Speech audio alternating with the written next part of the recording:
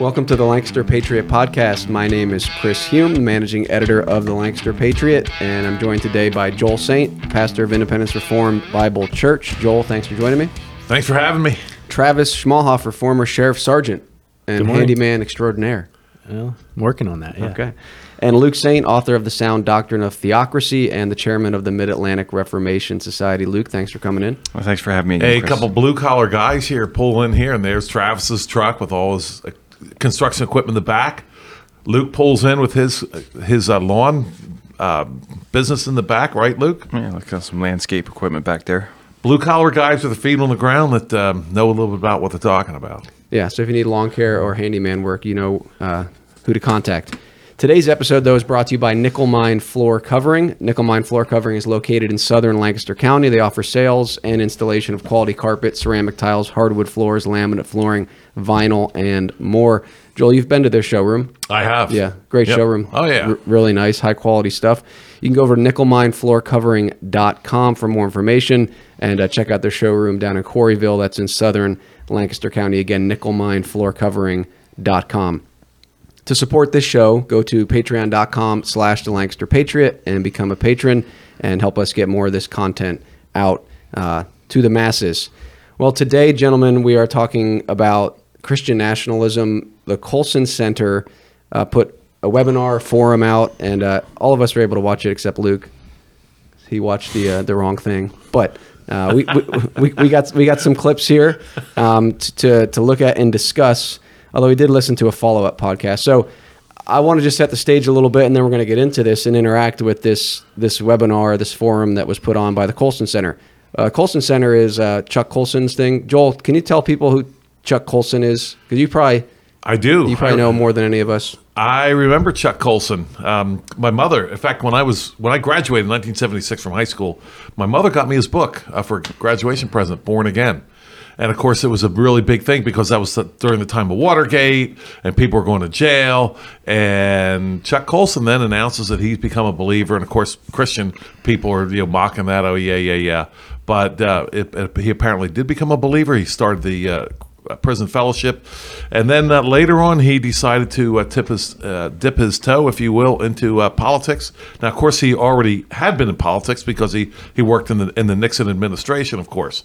But he started prison fellowship, and then he began Breakpoint. Breakpoint still is a Christian commentary, as we'll talk about. I don't believe it's from the standpoint of actually the Bible. God's law word. It's more like a natural law type thing with biblical quotes, if you will, sprinkled in. That's my opinion of it. It's better than most, but it's not where it really needs to be.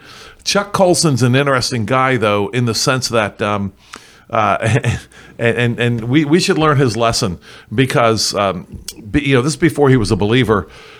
He was Nixon's. A lot of people don't know this. In the book, he points this out. He was Nixon's open door from the evangelicals to Nixon.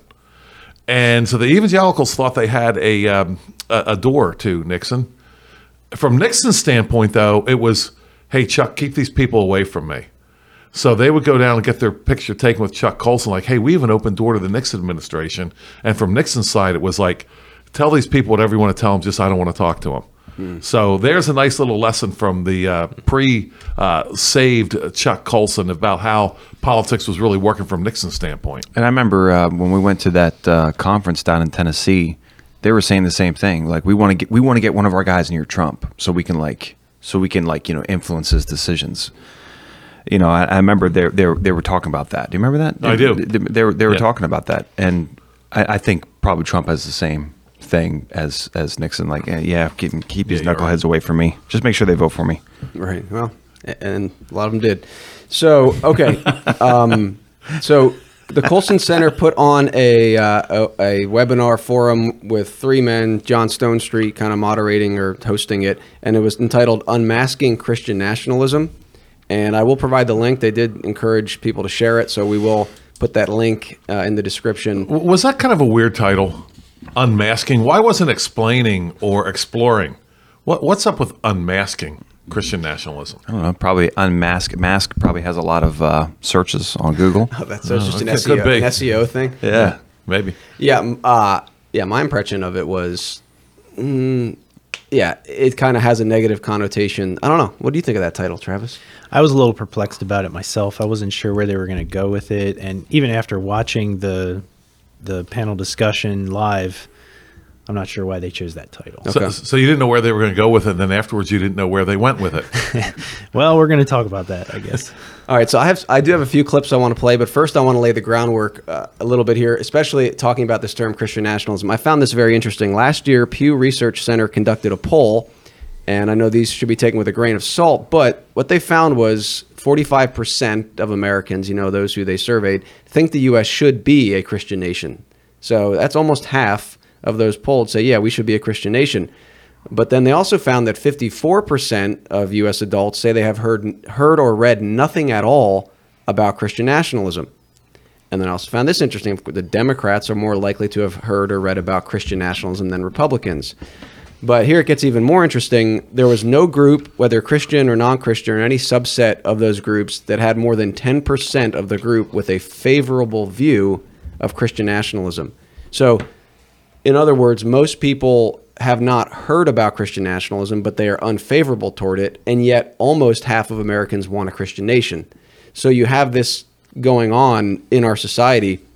And I want to read something here just to summarize this study. It says, the reasons for Americans' opinions towards Christian nationalism become clearer in light of their understanding of Christian nationalism. Respondents who said that they had heard or read at least a little about Christian nationalism were asked the open-ended question, in your own words, what does the phrase Christian nationalism mean to you? In general, those with differing feelings toward Christian nationalism express different ideas. It says 13% of U.S. adults offer explanations of Christian nationalism that involve Christianity playing a dominant and institutionalized role in society. For example, this is important, basing American governance and laws on Christian beliefs and principles or establishing a theocracy. By the way, get Luke's book, The Sound Doctrine of Theocracy, if you really want to know what we have in mind with that term.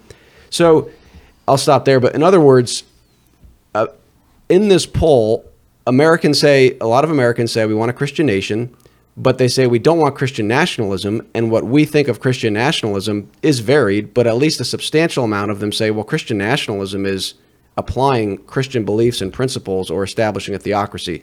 They didn't mention, they did say governance and laws on Christian beliefs. So basically, we don't want our laws and our government based on biblical law, but we do want a Christian nation.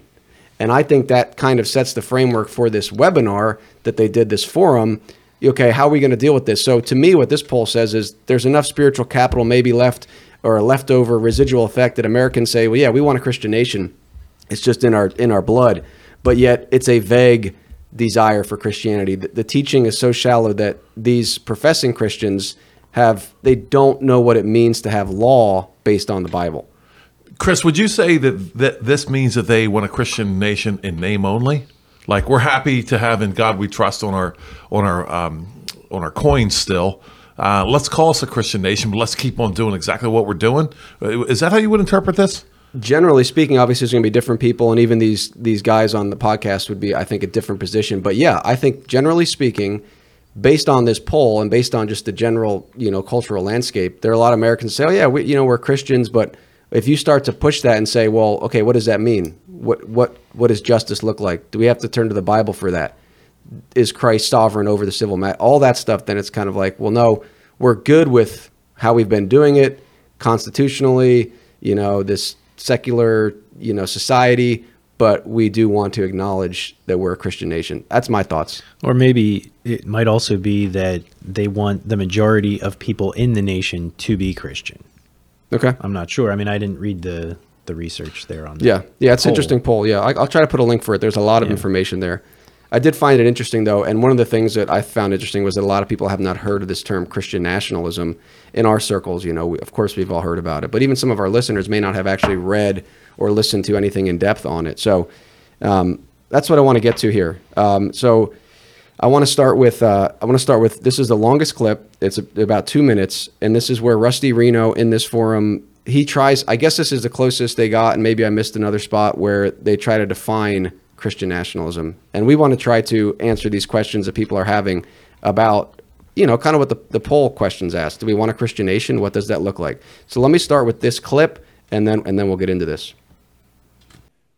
maybe we can distinguish between, if you will, hard Christian nationalism and soft Christian nationalism. And here's the distinction I would make. I think it's wrong to sort of think it has to do with any details like school prayer or something like that, which I'm in favor of overturning the Supreme Court decisions that made it impossible for public schools to have any kind of acknowledgement of the transcendent. And I would put it this way.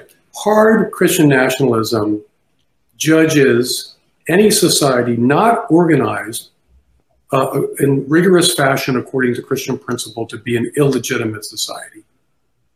And I think that's what makes that kind of Christian nationalism hard. So should we be loyal to the United States of America in its current form? No, because it is not properly understood in this rigorous fashion a Christian nation. I don't hold that view. I hold the soft view that, based on Romans 13, we should honor the authorities that God has established over us and try to work to make them better, more just, more faithful within the methods that are given to us in the political process. And I think this is what is going on, again, on both sides, as I think Hunter absolutely correctly said, in our polarizing moment. People on the left and the right, whether it's 1619 Project or a certain kind of hard Christian nationalism, they both judge, or Catholic integralism for that matter, they both judge our current regime to be illegitimate and unworthy of our loyalty.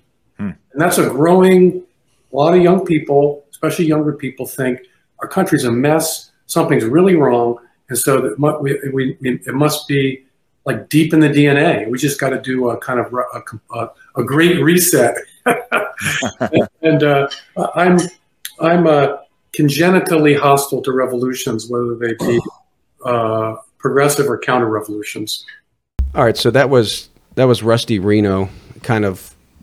Again, this is like an hour and a half webinar, but he's trying to give a definition of what he calls hard and soft Christian nationalism. Now, we're not going to be able to get into everything. I think one of the things that was helpful, at least, was this idea of, well, we don't want to be globalists, so the term Christian nationalism shouldn't be some bugaboo we're like afraid of being nationalists, like we believe in nations and we're Christians. So, but we want to get into the nitty gritty here, and he kind of lays out, there's hard and soft Christian nationalism. So, Joel, let me start with you on that.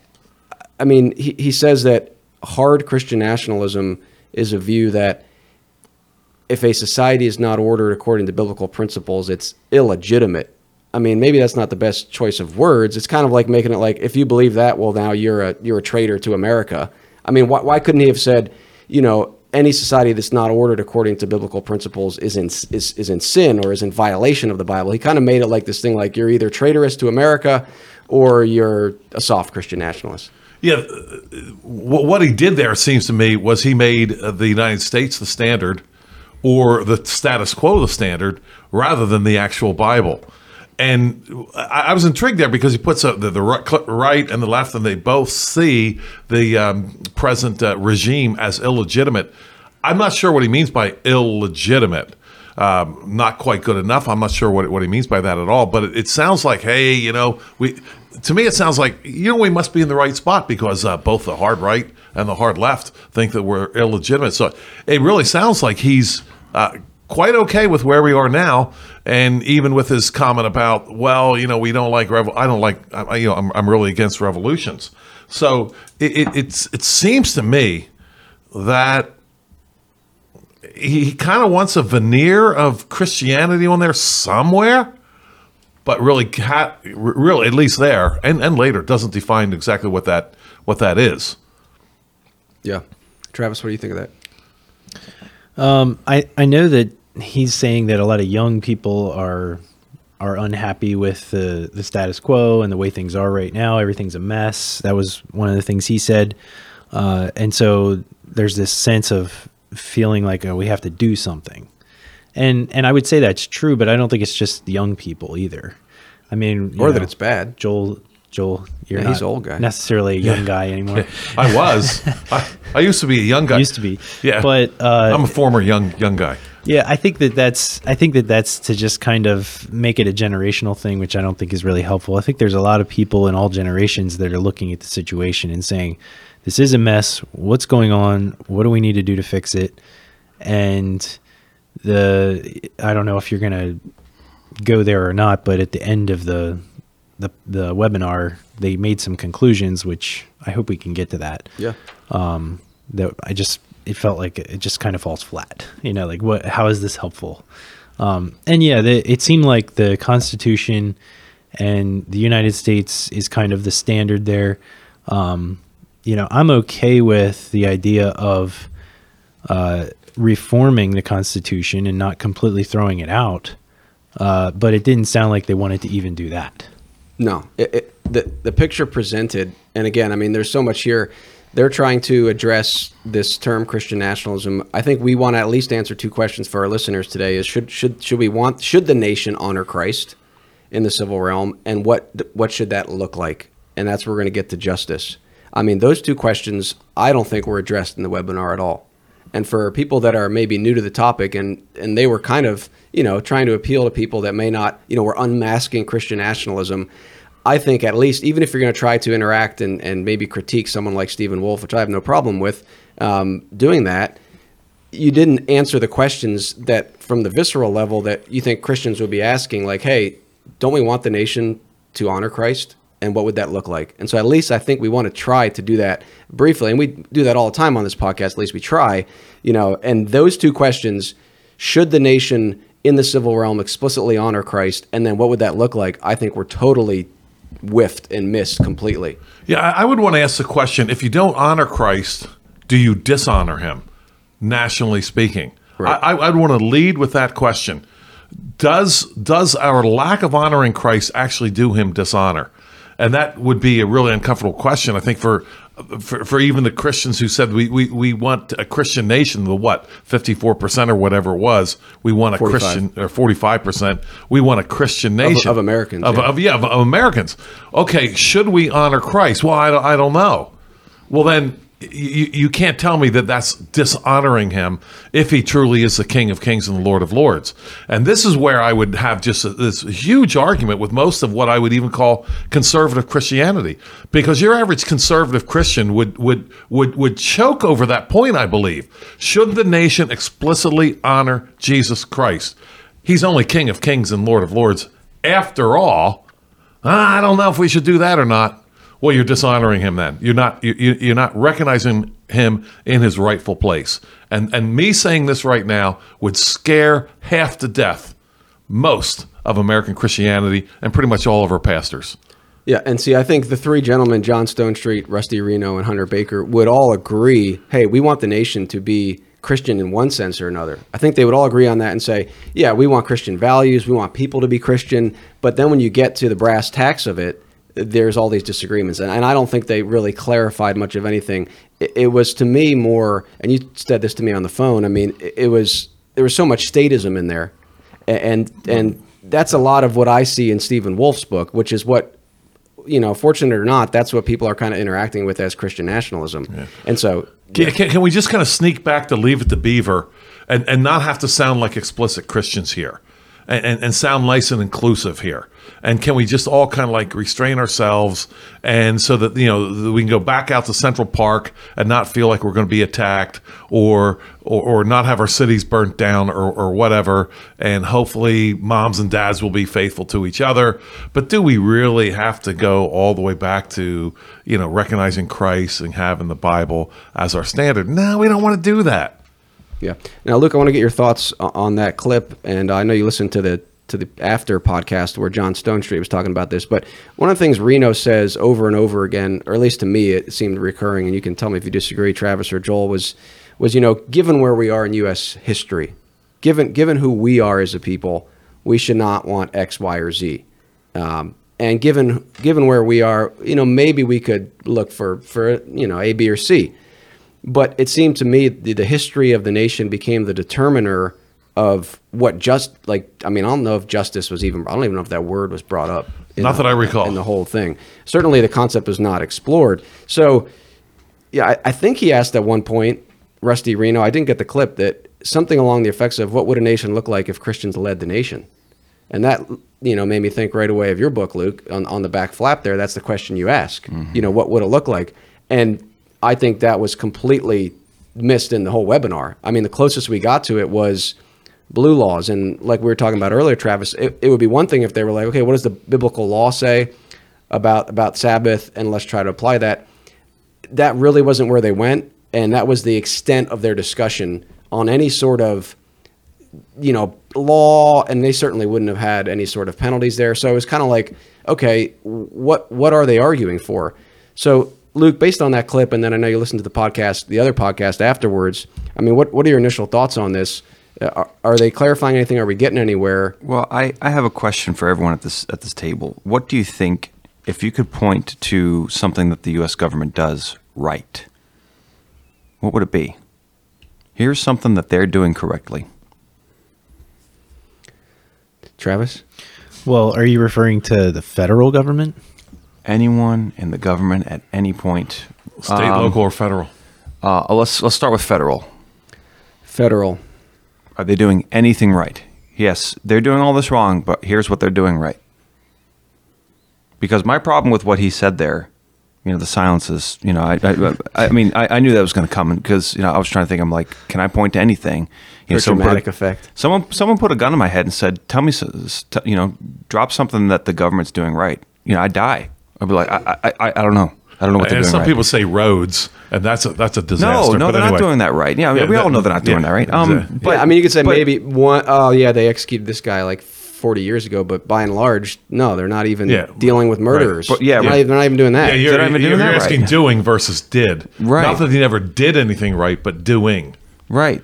And I think a lot of, knuckleheads out there would say, oh, they're exporting immigrants. They're getting rid of immigrants who came over here illegally, which is a made up crime. But my problem with what he said there is that it was disconnected from reality when he said, we're trying to make it more just, more faithful. More just? More faithful? We're not just at all. We're not faithful at all. We're not trying to improve the United States government. Like, it just needs improving. It needs a complete overhaul. It needs a reformation. It's like the Catholic Church. Oh, we're just trying to improve on it. We got some things wrong. We're just trying to make it more faithful, more righteous, the Catholic Church. That's what we're trying to, that's what they did in the Reformation. We just wanted to, and that's how it started. That's not how it finished. But that's disconnected from reality when you're saying things about the United States government. Oh, we just didn't want to make it, that's what he said. We want to make it more just, more faithful. As if you believe we're being just or faithful at all in any way, shape, or form. Are you kidding me? He's not talking about the local level, because I know there's sheriffs out there that I can point to. Because when you said, state, local, or federal, I was like, not local, because I know there's some guys who are doing some stuff right. But state and federal, they're not doing anything right. And for him to say, well, we're just trying to make it more just and more faithful, is like, you don't know what's going on. You're disconnected from reality. This is not a little bit just and a little bit faithful government. We're not trying to improve it. It needs a complete overhaul and a complete reformation. And that's my problem. And the whole discussion, the podcast I listen to, it's couched outside of the purpose of government, because we're asking these dumb questions and we're saying these dumb things like, in this quote you have here, made of Christian people imposing Christian beliefs on American citizens. Where is that where does that fall under the purview of any government anywhere? Imposing Christian beliefs on American citizens? Keyword beliefs. Yeah, what in the world? Inside your head. Why are we talking about that? Where did you get that idea from? Who told you that? Who told you that that's what the governments are supposed to do? Like, believe or die.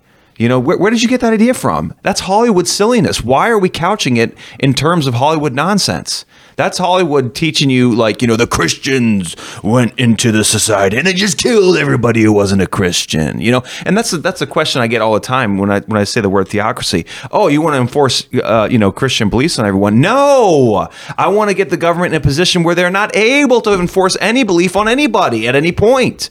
Because, and I say this all the time, but it's because as soon as you have a legislature and you go outside of biblical justice and you start imposing man's law, you're enforcing your beliefs on somebody somewhere. And, you should never have the option to institute injustice. And when you have a legislature, you will start instituting injustice. And that's how lost we are in the purpose of government, that we think it falls under their responsibility to force beliefs on people. And only when you go outside of a theocracy do you have a government enforcing beliefs on people. Sorry. Well, we see that all the time. Under Soviet Russia, Mao Zedong, Yes. communists do this stuff all the time. Yes, they do. You have to think a certain way. Yes. North Korea right now, Kim Jong-il, Kim Il-sung, whatever those Kim Jong-un. Il-Kims, what they got over there going on.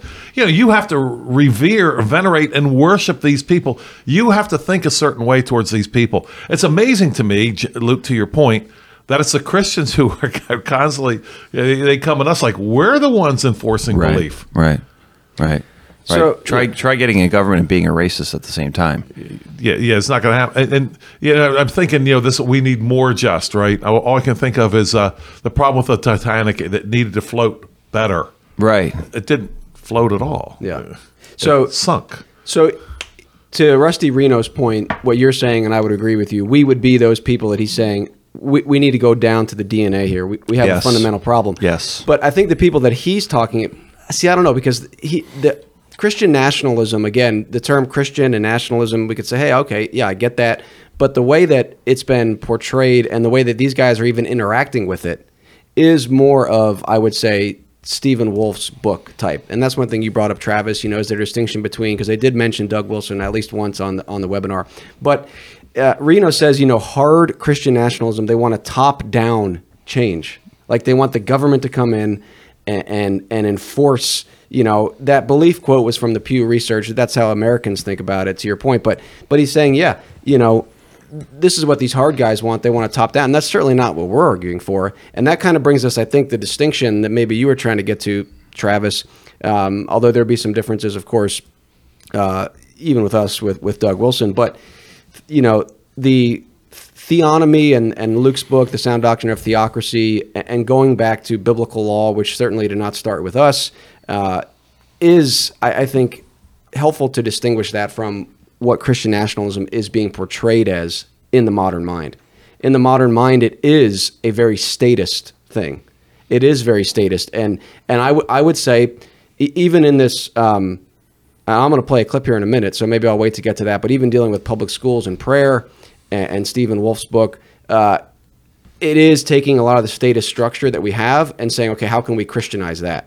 And the example of the school prayer, which I'll play in a minute, is one example of that. Well, How can we that's the Christianize classic. statism? Yeah. That's well said. So, Reno, just a few things I want to point out from the webinar. And again, I'll put the link in. Reno said John Locke was a Christian. And okay, maybe, I don't know the state of his soul, but what did he teach? What did John Locke teach? That wasn't addressed. It was kind of like, oh, well, yeah, we have this Christian heritage. Even John Locke was a Christian, and he gave us, or his ideas influenced the Constitution. One other thing he said, Luke, I know this is anecdotal, but Reno said he's a big fan of the First Amendment, and he said he cherishes it. Now this is anecdotal, but I think he said that a couple times. What I never heard was, I cherish the law of God. I cherish the First Amendment, and I know that's anecdotal. I know if we pressed him, maybe he would say he cherishes God's law. I don't know. But in the end, it's like, this is who we are as Americans. I cherish our traditions. I cherish the Constitution, and it's just hard to listen to that and not come to the conclusion that those things are somehow above the law of God. And certainly in the application, there was nothing about justice. And this is one of the things that I've mentioned to you, Travis. Like, when you read the Bible, you don't see God indicting the people. Oh, you guys just don't have enough, religious values. You're not doing enough to make sure people can go to the temple and synagogue. No, it's you. There's injustice in your society, and you need to execute justice. And that was completely missed in the whole webinar. And if we're going to talk about what a nation or society should look like that would be honoring to Christ, and if you want to call that Christian nationalism, okay, what would a nation look like that honors Christ? I would think that you have to have a key part of that being justice, right? Because Christ came to bring about justice. So I don't know. Any thoughts on that? And I want to play another clip here and keep getting into this. Well, I think something you guys were just talking about, the idea that it was very statist in mentality. When you say statist, you're referring to, you just wrote a book on it, Chris. Yeah. Can you give me a definition of statist so that the listeners know what you mean by that? Because I don't think most people are going to understand. Yeah, that's a great, and that's a great point. And I actually want to read the first definition here that you find online: a political system in which the state has substantial centralized control over social and economic affairs. And there's other definitions that are more of just about government in general, but that's the main definition that I use. I think it's a decent working definition. The state or the civil government, some people don't like using the term the state, it's not in the Bible, but the civil government has assumed to itself centralized control over all these areas. And the only reason we can call that wrong is if we go to the Bible and say the Bible, God hasn't given them authority to do that. Right. So when I say they're operating within statism, they're kind of assuming, hey, the state has authority to do all these things, and we just want to try to Christianize that. Yeah. So then basically the state is, we have our three spheres of government in the earth. We have the family, the church, and then civil government. So the civil government is basically swallowed up the other two, or is working on swallowing them up, and that's obvious in our society here. And I think you covered earlier this week or last week about the German family that just wanted to homeschool their kids. Well, in Germany, they're not even allowed to do that. So yeah, that's statism, Right. Where the German government is saying you're not allowed to teach your children. So yeah, anything like that, obviously. These guys on the panel, they're mostly coming from a natural law, Roman Catholic, Anglican. Now the one guy was Baptist. Hunter Baker. Yeah. He's a Baptist. I guess he's a Southern Baptist. Probably. And he was the farthest removed from wanting to identify with Christian nationalism, because a lot of times, and I'm here with three Baptists, but you guys are confessional Baptist. So a lot of times the Baptists are very. Hopefully we're biblical Baptists. Yeah. Yes. Well, you guys all subscribe to the London Baptist Confession, right? Yeah. I do personally. Yeah, as do I. But okay. Go So ahead. the point being that the ones that are not confessional Baptists especially struggle with this idea of the society becoming officially Christian in any way, because then you look back in history in Europe, it didn't go so well for the Baptist, or the Anabaptists, or depending on where you were. And so they always want to point back to that. But I think that gets at another distinction that they really didn't address in the panel discussion, the difference between an ecclesiocracy and a theocracy, or I prefer to call it a Christocracy, where you basically have an officially sanctioned and in charge denomination of Christianity, like you would have in England. Anglicanism is the official religion of the Church of England, or of the state of England, and so forth, in a lot of the European nations. That's not what at least Doug Wilson is arguing for. Stephen Wolfe, I know he's pushing more in the direction of a general Protestant religion being the official religion of America. I think even Presbyterian he would go, potentially. So far as to say. Maybe. Yeah. I'd have to look at the book again, but yeah, I think that's a really important distinction that needs to be made. That some of the proponents of Christian nationalism, if you want to call it that, such as Doug Wilson and others, are not arguing to have an official denomination as in charge of the society.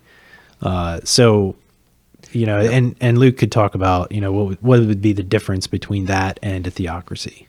yeah. Well, I think I just want to mention a couple things. I mean, it was interesting. I don't think the issue with Baptists is necessarily the confession per se. I mean, I think we could get into that whole discussion, but what is justice in society?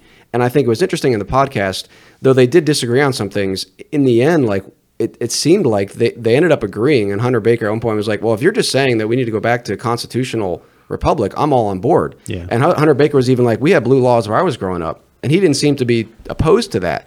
He was like, but if we had a blasphemy law proposal, that would never pass. And then at one point, Reno was like, well, I don't want to write that off. But then later he was like, no, I am against that. So in the end, it was kind of like, well, both of these guys really don't want biblical law, or at least it wasn't discussed. And I think that is the issue that we really need to hammer down. They want the 50s. That's what they want. They want the 50s again. That's what they're going for. They want the 50s with the blue laws, no blasphemy laws, and we're looking at the sexual revolution ahead of us and all that kind of stuff. That's what they want. That's what they're going for. Back when ice cream was 5 cents and a pony ride was a dime, that's what they're arguing for. And for me, statism is is anytime the civil government breaches its proper authority. That's what to me, and I use it in the same way that the reformers use popery. Anytime that they saw the Catholic Church doing things it was not authorized to do, they'd say that's popery. And so in my mind, I use it in the same way. That's statism. It's the state sticking its nose where it's not allowed to be. It's not authorized to stick its nose. So that to me, that's my working definition of statism. Yeah, and not to beat up again on the pastors as I do pretty much every week here, because it's such a wide target and you can't miss it. But I want to go back to your point about the German family, who are not allowed to homeschool their children in Germany, right? How many pastors, with their Romans 13 tucked into their, pocket, would be scratching their head over this point, talking about where the state being involved where it's not supposed to be, right? I don't know, that we're supposed to obey the ones. Even Rusty talked about this a little bit. We obeying the ones Romans 13 that have the rule over us, right? Mm-hmm. That'd be a head scratcher, right? These people want to educate their own children. But in Germany, you're not allowed to do that. I don't know. Are they making you sin? Yeah, boy. They're not making you sin, so where do I fall on this one? Yeah, where in the Bible does say you have to educate your own children? It doesn't say that, so I guess we have to believe that. I guess we have to believe the German government here. Right. Oh, man. No wonder it's such a mess. Well, I want to play a clip now to build off your point, because I think it is a good point, Travis, that we certainly are not arguing for the church to rule the state. Right, and I guess some people view any sort of discussion of Christianity influencing the society as that, which is not what any of us believe. It's not I would say, within the last 50, 60 years, the position of theonomists, so to speak. Just so anyway, but I do think it was interesting, and I want to play this clip, but that was never addressed like a real fundamental question, like, hey, should society honor Christ, and what would that look like? It was assumed. Like at one point, John Stonestreet said, well, of course a society without genocide is better than a society with genocide. But my question is why? Why is a society without genocide better than one with genocide? Unless you say Christ is king and he determines what is good and what is bad. And that was just kind of glossed over, which I think would have done a lot to address that issue, because we're saying, it would have been nice to have someone on there that could have said, well, no, we don't want the church to rule the state. We don't want the state to rule the church. To your point, Christocracy, Christ rules all, and each of those institutions has to honor Christ. And what would that look like? And that's why we could say a society without genocide is better than one with. And we could also say a society that forces thieves to make restitution, not putting them in prison, is better than one that puts them in prison. Mm-hmm. But all those issues of justice were not brought up. So I want to play this short clip. This is 25 seconds, and I think it will address a little bit of the how do you say it? Ecclesiocracy. Ecclesiocracy. Yeah. Okay. Versus, God's Christ's rule over the society. So this is Hunter Baker, and here's what he'll mention Doug Wilson. Well, so I think that this sort of, and they're not exactly the same, but this sort of Doug Wilson and Stephen Wolfe kind of movement toward a much more vigorous kind of a union of church and state. I think that both of them would speak very approvingly of prayer in public schools, for example, devotionals, things of that nature. It was really frustrating to me that, obviously you guys know I'm a big fan of what Doug Wilson's doing, and that I understand that Canon Press printed Christian Nationalism by Stephen Wolfe, but there were a lot of substantial disagreements between Wolfe and Wilson, mm-hmm. and to just lump them in there and then to say, and these guys would be all in support of prayer in public school. And I'm like, Doug Wilson says, get your kids out of the public school. He does say that, but no, I think you guys are missing the point. We need devotionals back in public school. Right. I was like, what? Prayer and Bible reading. Let's have devotionals. That should set us back on the right path. That's Christianizing statism. I was a little bit shocked by that, because it's like, wait a minute, this is a religion and politics show, maybe one of the stronger ones in all of North America here, and we're seriously discussing getting devotionals back in public school where they're promoting cutting people's private parts off. But you know what? Problem is not enough devotionals around here. Oh my goodness. That was the most frustrating thing for me watching the webinar, was that they had nobody. They didn't have Stephen Wolf or Doug Wilson or anybody who's even on that side of things to Right. discuss this. It's true. You know, if you're going to have a panel discussion, you should have a representative of hard, quote unquote, hard Christian nationalism on there. You know, I'm sure all of us would be in that category.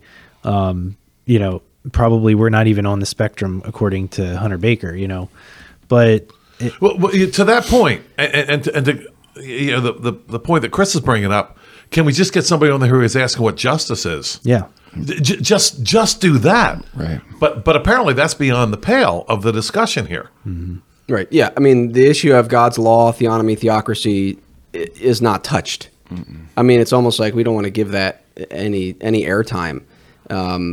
And I guess maybe, to be fair, unfortunately, that's what most people in the general public, so to speak, who are saying they're Christian nationalists are not going to God's law.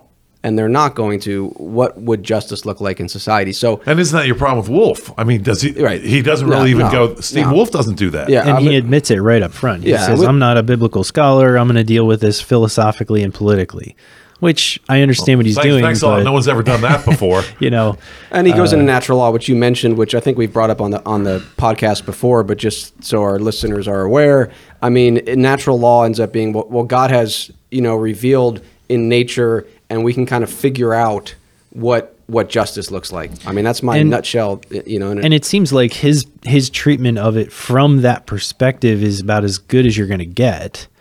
But that also is telling to me that he's doing a really good job working from his premises and his presuppositions with natural law, philosophy, and all that. But it's not going to get you to a scriptural perspective. It's not going to get you justice, Yeah. I think, is what Yeah. you Yeah. How do you argue from natural law to justice? I want somebody to tell me how that's done. And it just seems to me, as we were talking before, Travis, natural law is this nice, flexible rubber band that fits just about anything, and it's like an idol to me, quite frankly, because it does whatever you want it to do. Is that not what idolatry is? We set up this idol to do what I want it to do. That to me is natural law. Yeah. Yeah. And I think Rusty Reno, I think he did give his position, I think, is kind of the general Christian Absolutely. nationalism, bland. We want a Christian society. And that's, to my point, I think in the end, he ended up agreeing with Hunter Baker on a lot of practical stuff. But, you know, some of the things that Reno said is, again, going back to he says he's in favor of thinking creatively within constitutional history.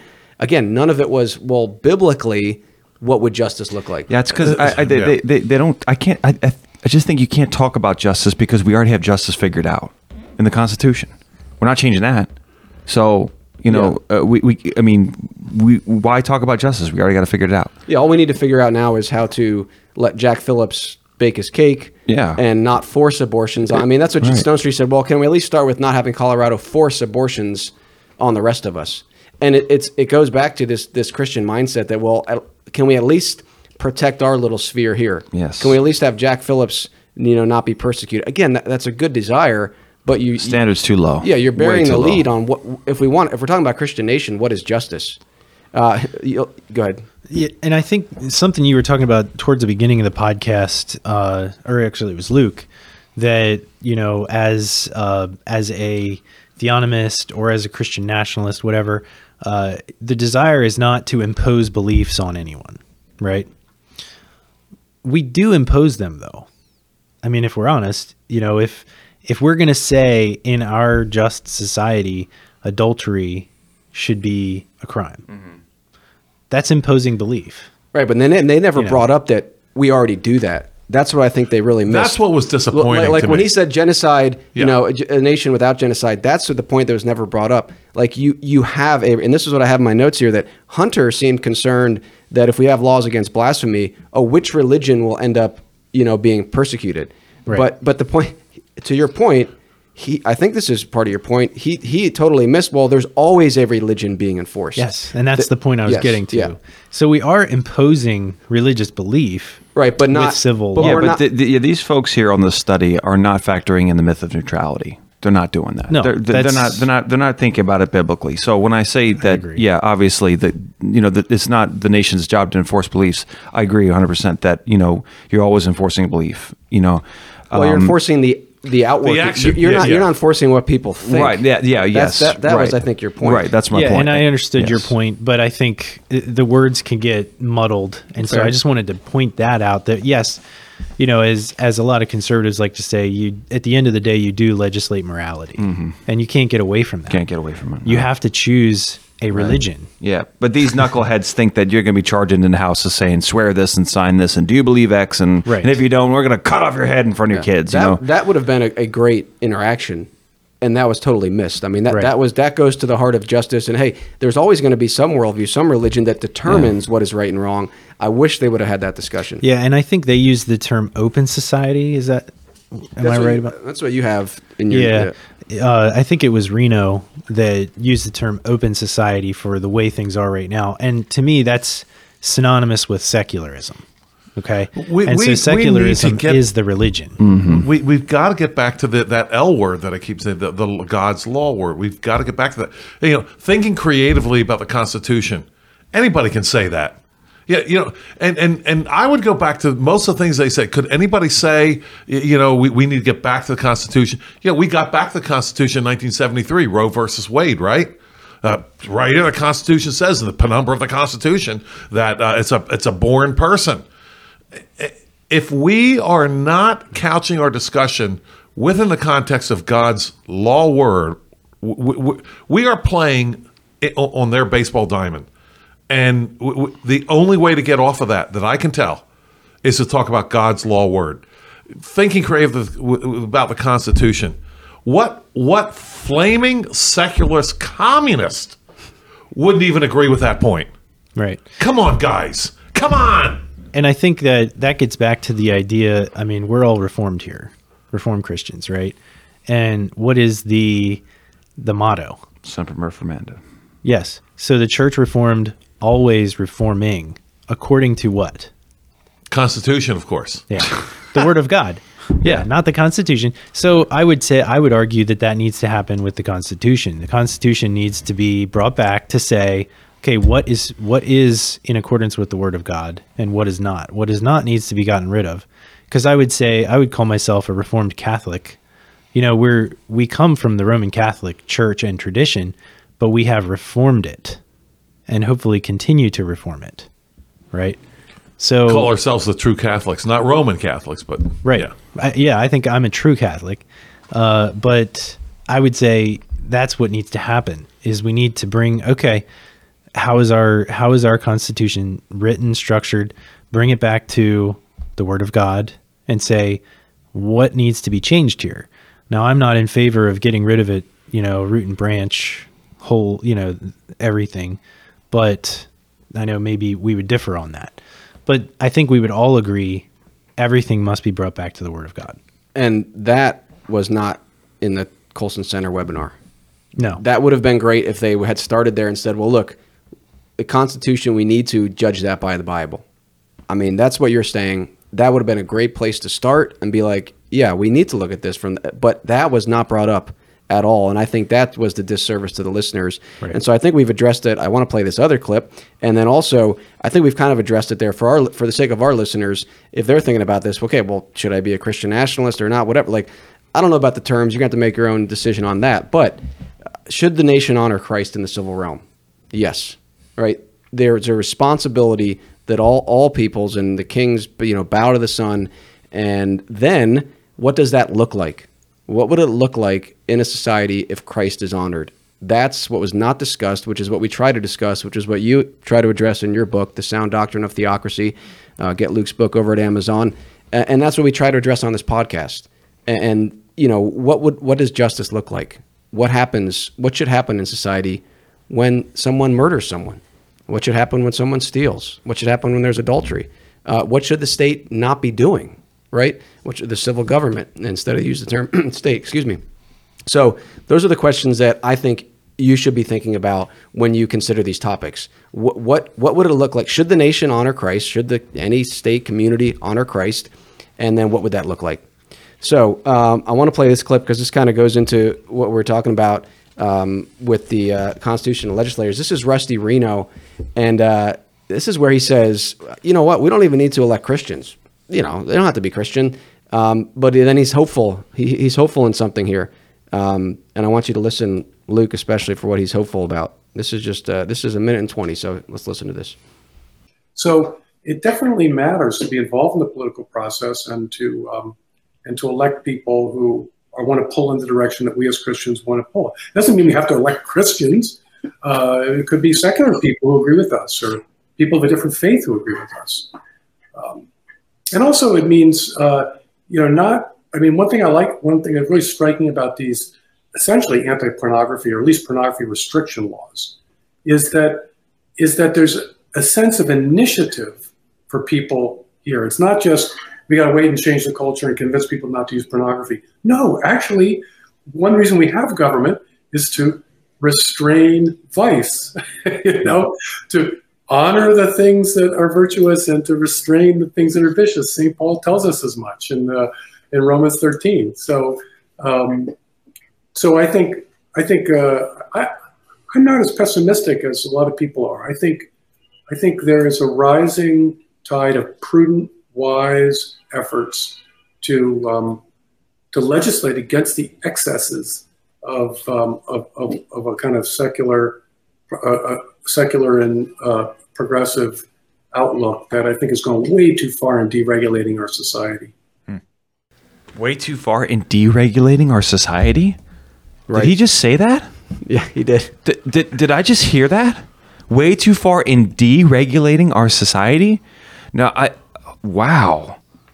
Now, I think they've gone too far in deregulating justice, but deregulating society, again, this is not couched in reality. That is quite the opposite. They regulate everything.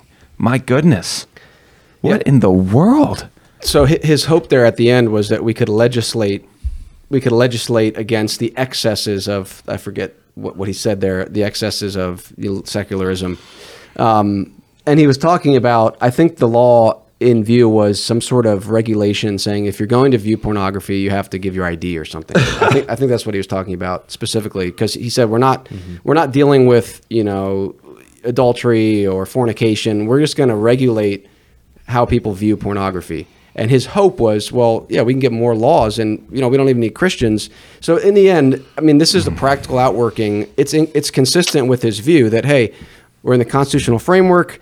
We want some vague Christian values, and let's see how much we can kind of just curtail, what the liberals are doing.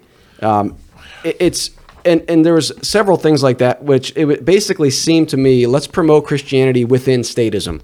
And we've already kind of defined that. So, for example, they talked about tax-exempt status for churches. Well, yeah, I mean, we want a Christian nation, so we should have tax-exempt status for churches. Let's still have the whole apparatus of forced taxation, but let's Christianize it and not tax the churches.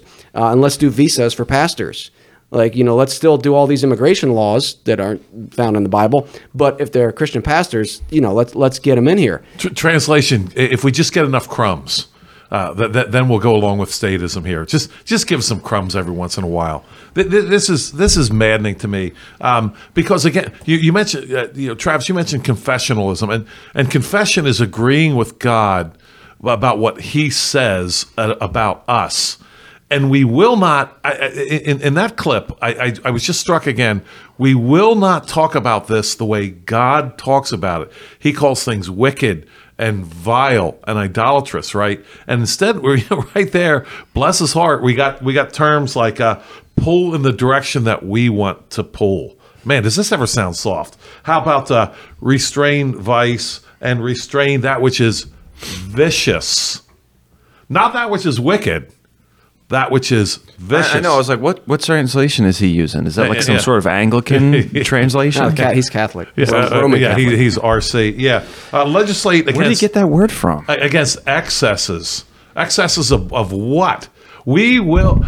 we are going nowhere unless we can call this what God calls it. Wicked, vile, sinful. They come into We're nowhere. They come into your house and they start fighting excesses in your house. And you say, well, no, you can't do that. But you just said we got to fight against excesses. Yeah. It's totally undefined. It's maddening.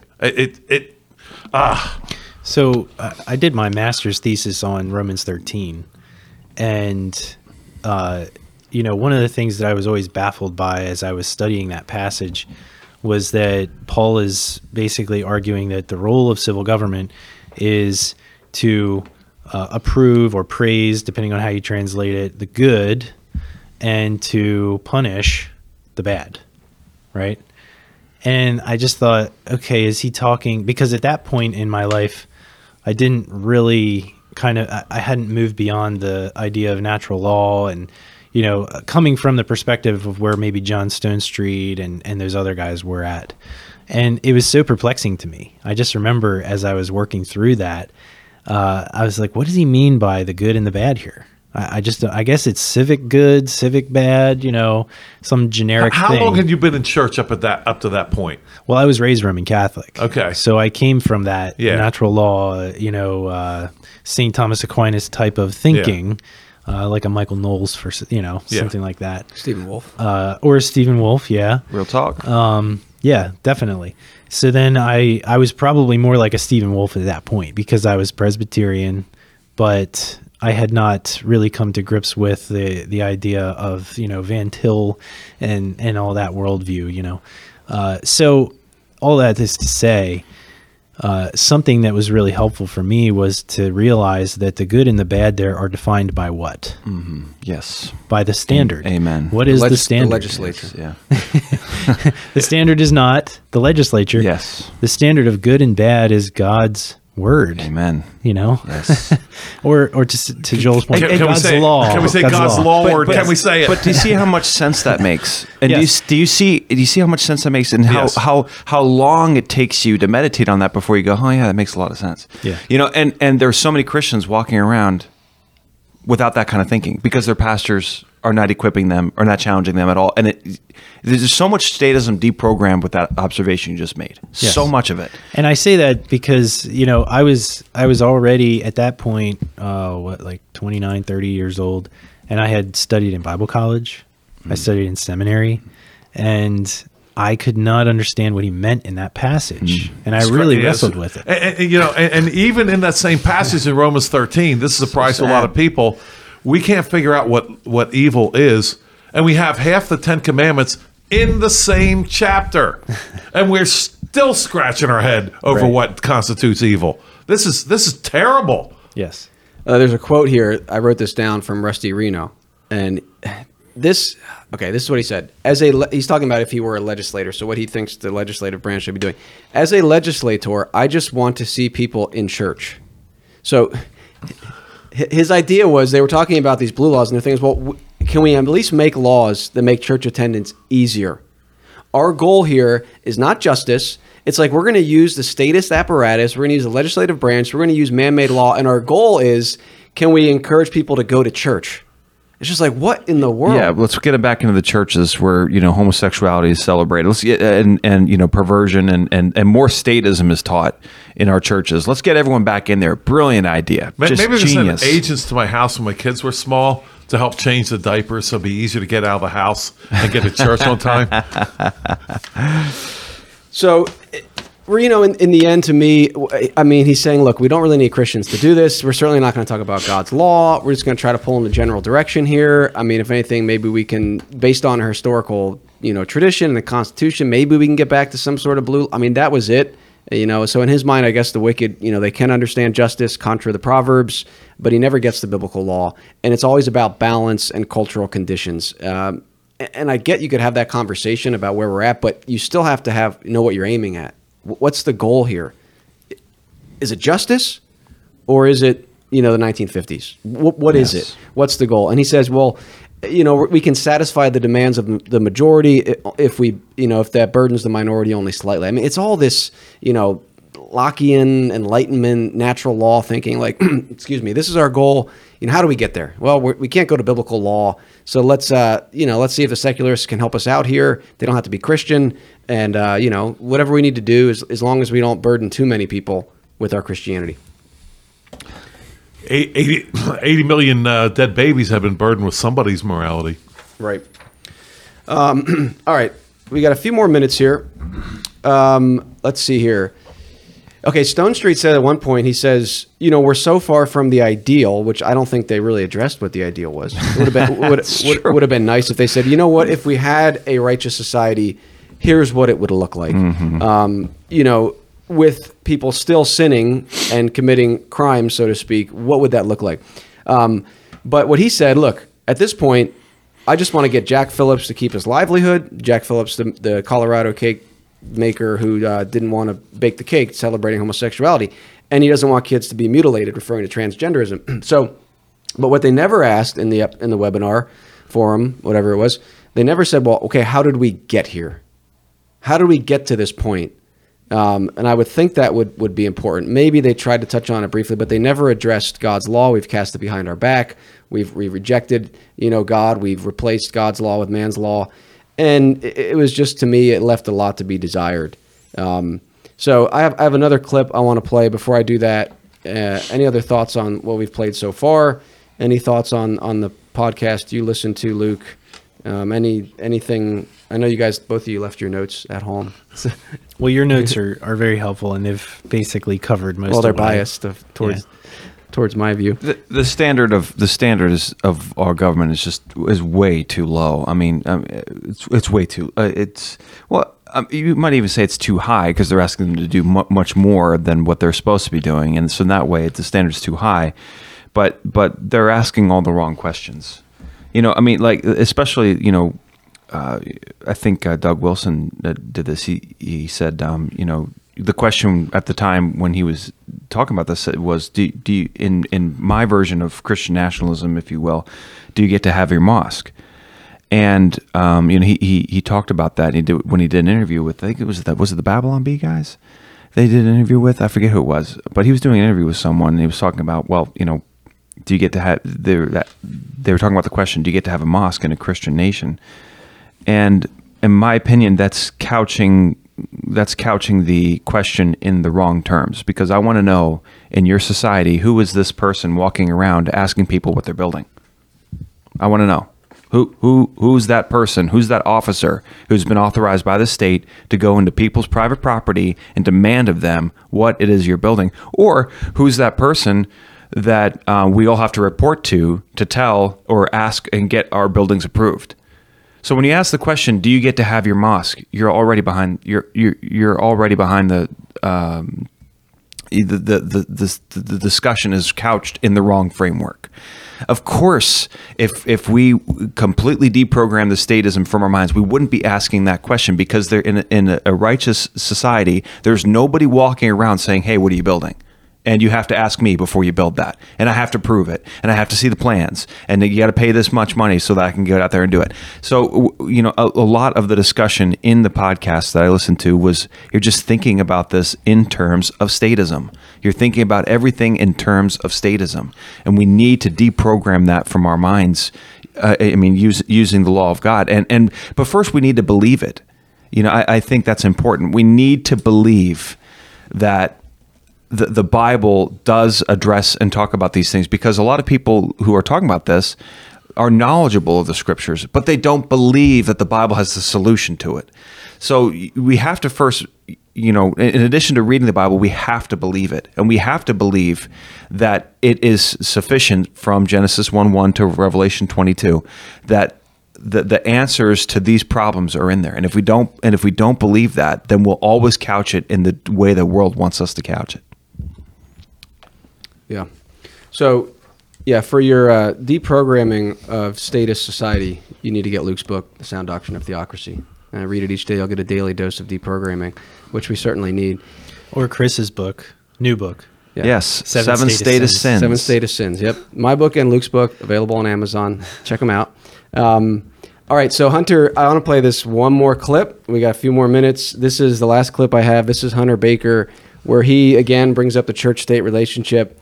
But he also says there's this growing, interest in Christian nationalism. So I want us to listen to this and interact with it. So there's value to the Christian faith and the degree to which it has penetrated our culture.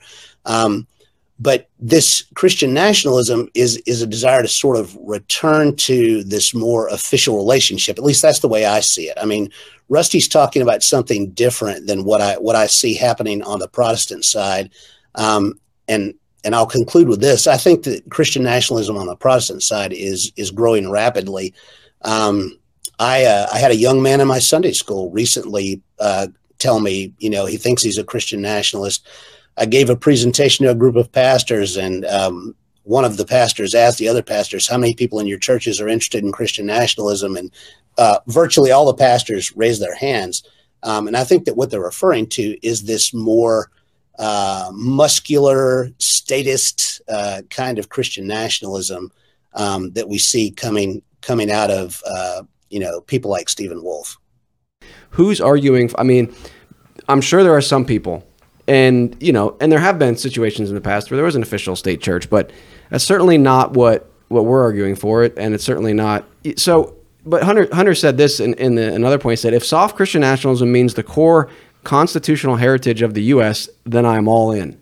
And that goes to my point earlier. At the end, they both kind of agree. Well, but do they? Okay, what do you mean by that, and how do you judge it? Because if we want to go core constitutional heritage, let's go back to you have to be a Christian to serve in the civil magistrate, state constitutions. Mm-hmm. Let's go back to laws against adultery, sodomy, blasphemy. So there was really no substance, I found, to this webinar. At the end, you say, well, let's just go back to the constitutional heritage. Well, what is that? Right. And is that perfect? To Travis's point, if it's not perfect, how do you judge it? Right. So I do agree, though, with Hunter in a sense when he says that there's this statist kind of Christian nationalism. I think I've tried to make that point. I think that's kind of Stephen Wolfe's argument to a degree.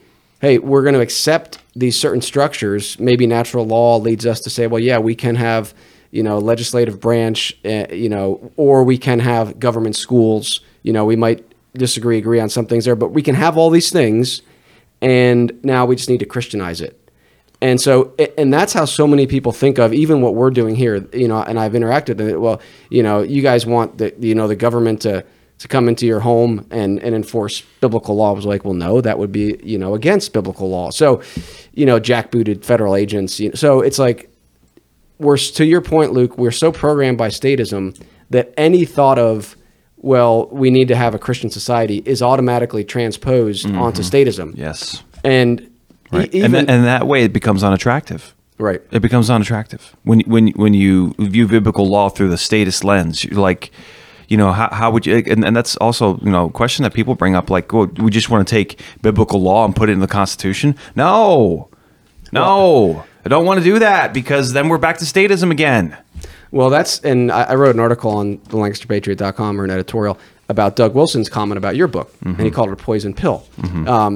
But I think, what makes Christianity and biblical law unattractive is not what you're arguing for, but I would say Stephen Wolfe argues for. To me, that's unattractive. And maybe that's a subjective thing, a poison pill thing. But it's like you want to take our statist structures and just make them Christian. Yes. Yikes. Yes. What you're arguing for is like, what does the Bible say? So anyway, I got a different angle on all this. Let's hear it. Which has to be kind of like focused on myself here a little bit. I'm going to now be the topic of what I'm about to say. But these guys sound so smart. Hunter Baker and Rusty Reed, they sound so smart, and they sound so articulate, and I'm so jealous, because what do I sound like? I sound like a flaming fundamental Baptist, that can't match my orange tie with my polyester socks, up there screaming and yelling and so forth.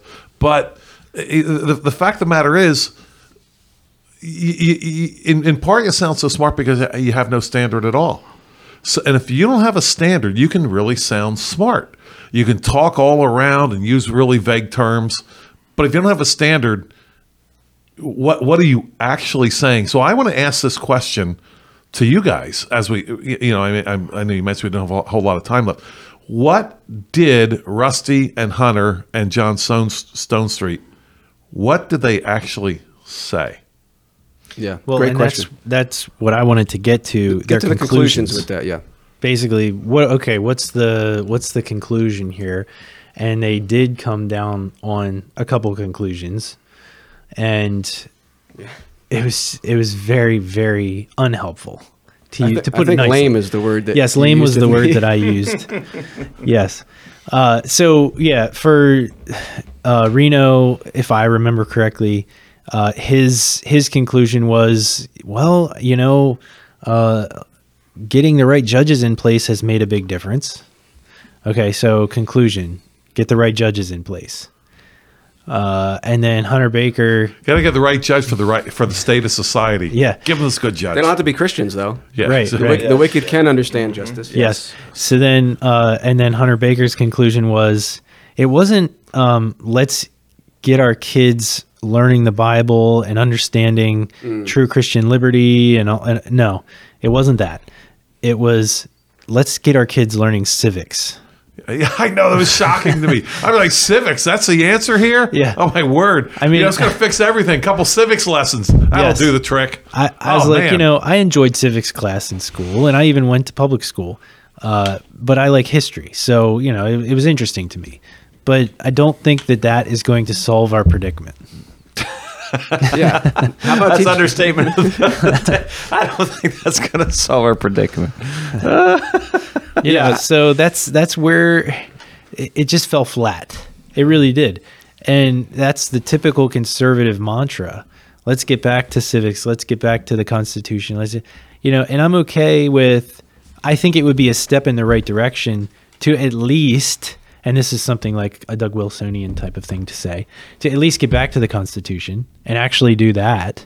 That would be a step in the prefer right your direction. other thing. Let's at least say the Constitution is not supreme. I can't agree. go with you on that other I agree. point. Let's just get back to the No, Constitution. I'm saying let's, as a first step, at least get to that point, because we are way beyond that at this point. But then, okay, now let's re-examine the Constitution and say, where is this in contradiction to Scripture? And that needs to be changed. And then that's where we can have our discussions like we've had on this podcast about should we even have a Constitution or not and all that. But I think it's okay to have a constitution. I think every nation needs a constitution. It's just, what does that constitution say? kind of like a Magna Carta. Yeah, you just you need there needs to be Mayflower Compact. there needs to be a covenant. Yeah, and you got to write it down. So basically, in our discussion before, it sounded like you were saying we shouldn't have any of that. We just need bare Scripture. Well, we were talking about the legislative branch specifically, but Yeah, But no, that is a legislative branch. We shouldn't get into this. we'll have another right. episode. But on yeah, this. I think it's okay. The idea of a constitution is fine. Here's what we're gonna do. Right. This that's fine. There's nothing wrong with that. Like kind of like Alfred the Great's, dooms. Is that what Yeah, they were Dooms, called? yeah. his dooms. I mean, what does that constitution say? Does it say it's the supreme law of the land? Right. Then there's a problem. And I'm Big problem. 100% behind the idea that it always needs to be subservient to Scripture.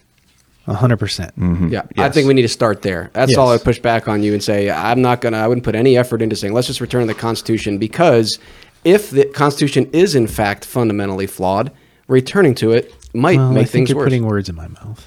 No, okay. Well, I'm just saying if that's the, I'm I'm saying as an initial step, let's start moving. Okay, let's at least get rid of all the administrative state, and let's get rid of all this extra stuff initially here. Drain the swamp, as the Trump lovers like to say. I'm going to stand my ground on that, though. If you're saying as an initial step, I mean, this is not something that's going to take 5 minutes. If you're putting all your efforts into, hey, let's get back to the Constitution, and then later you'll be like, okay, well now let's examine this. I just can't get on board with that. Yeah, But and I that's- agree with you yeah. that there are definitely some major faults like eminent domain and such. Yeah.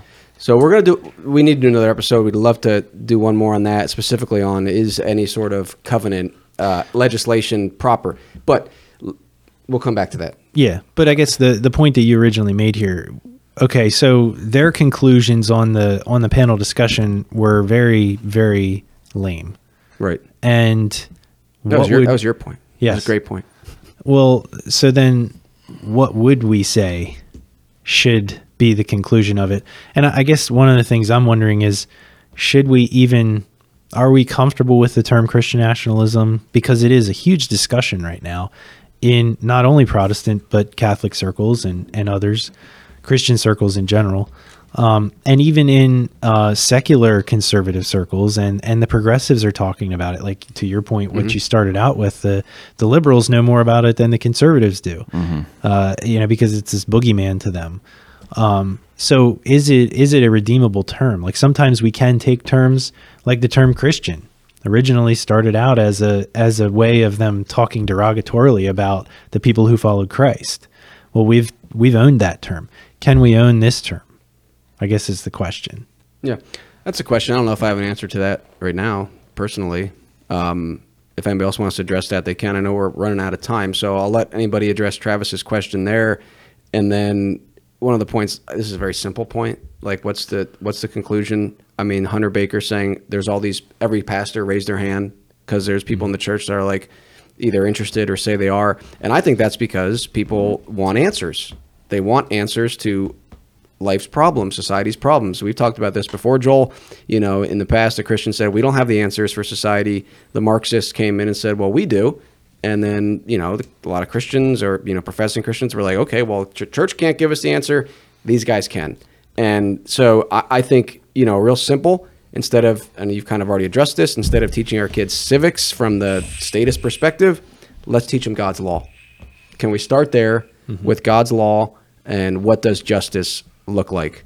I think that's a very fundamental place to start. And people might say, well, that's too simplistic. Well, it wasn't addressed in the webinar.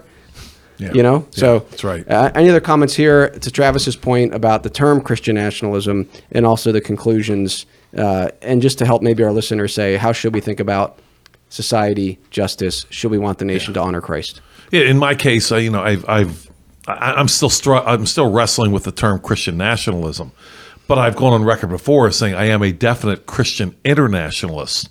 Now, how that fits in with Christian nationalism as we understand it, I don't know.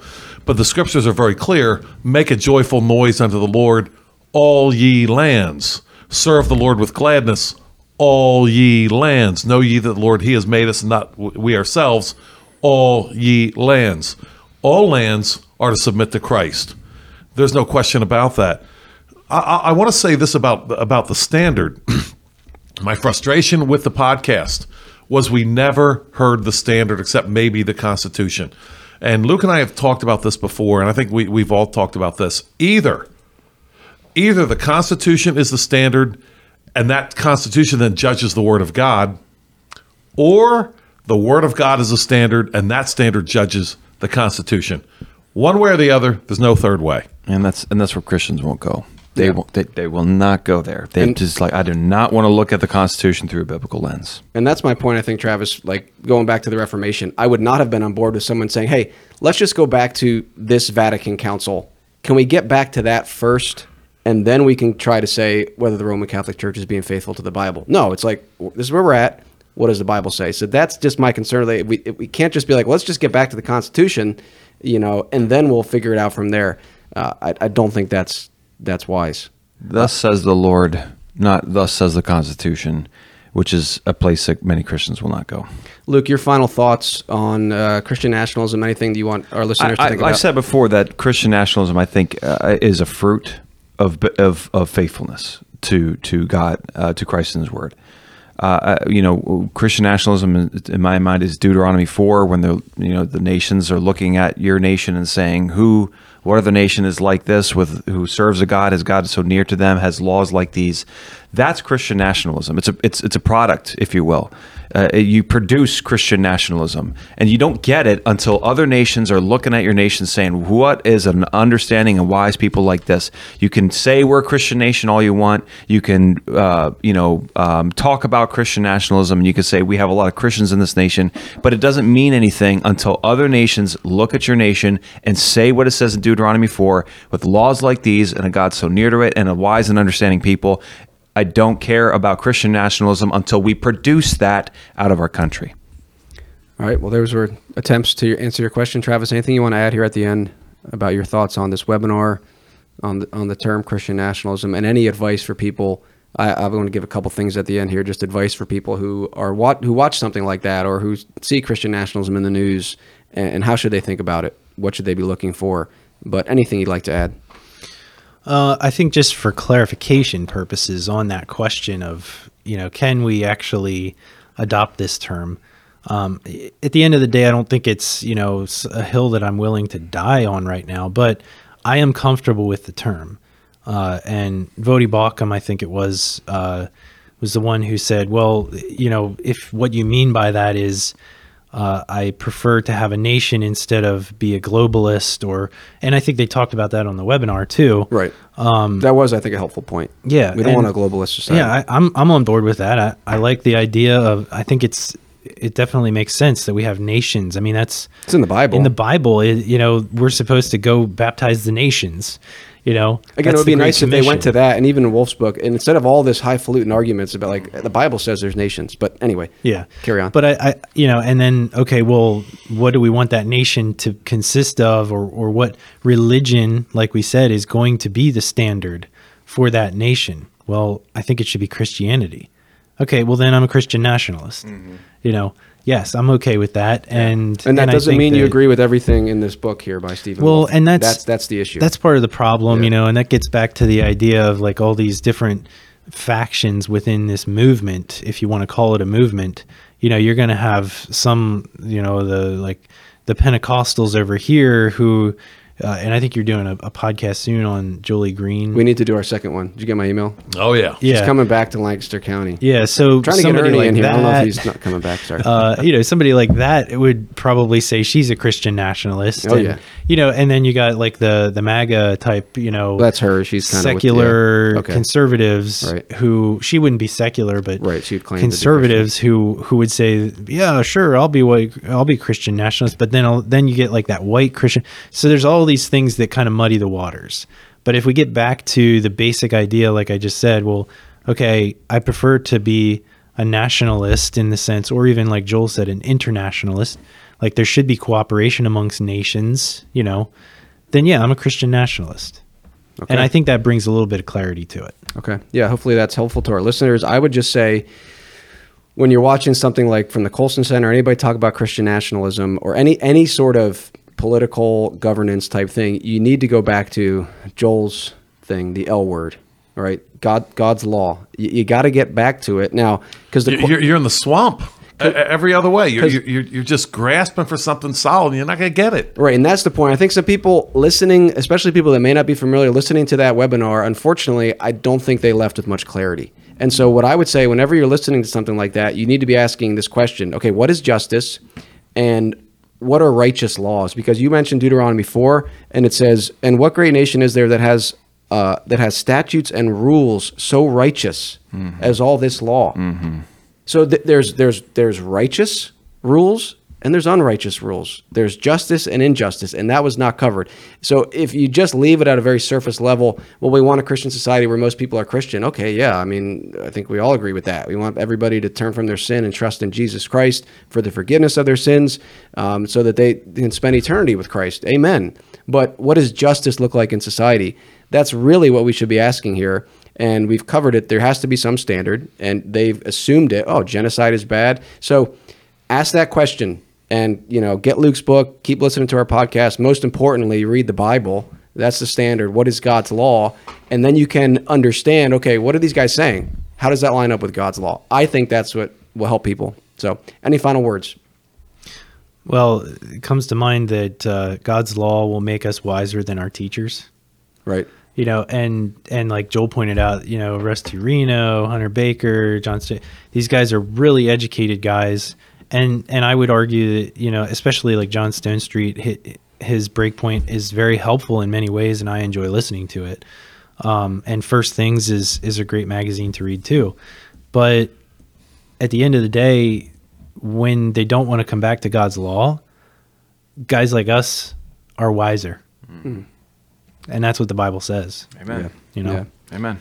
Well, hopefully that was helpful. I enjoyed that discussion very much. I'm sure we'll circle back around to a lot of these topics, which is what we often do. I think a couple things we need to address. We do want to get back to even get more in depth into the U.S. Constitution, but also, especially from that podcast that you listened to, Luke, John Stonestreet brought up immigration. And I think we should do an episode on that. I think we might have some different views there, and we can hash things out. I think that would be exciting. Got to do immigration. Yeah. Got to So, do it. all right. Well, thank you all for coming in. For more information about the Lancaster Patriot, go to thelancasterpatriot.com. To support our show, go to patreon.com/the Lancaster Patriot. Until next time, remember that Christ, not man, is king. So long.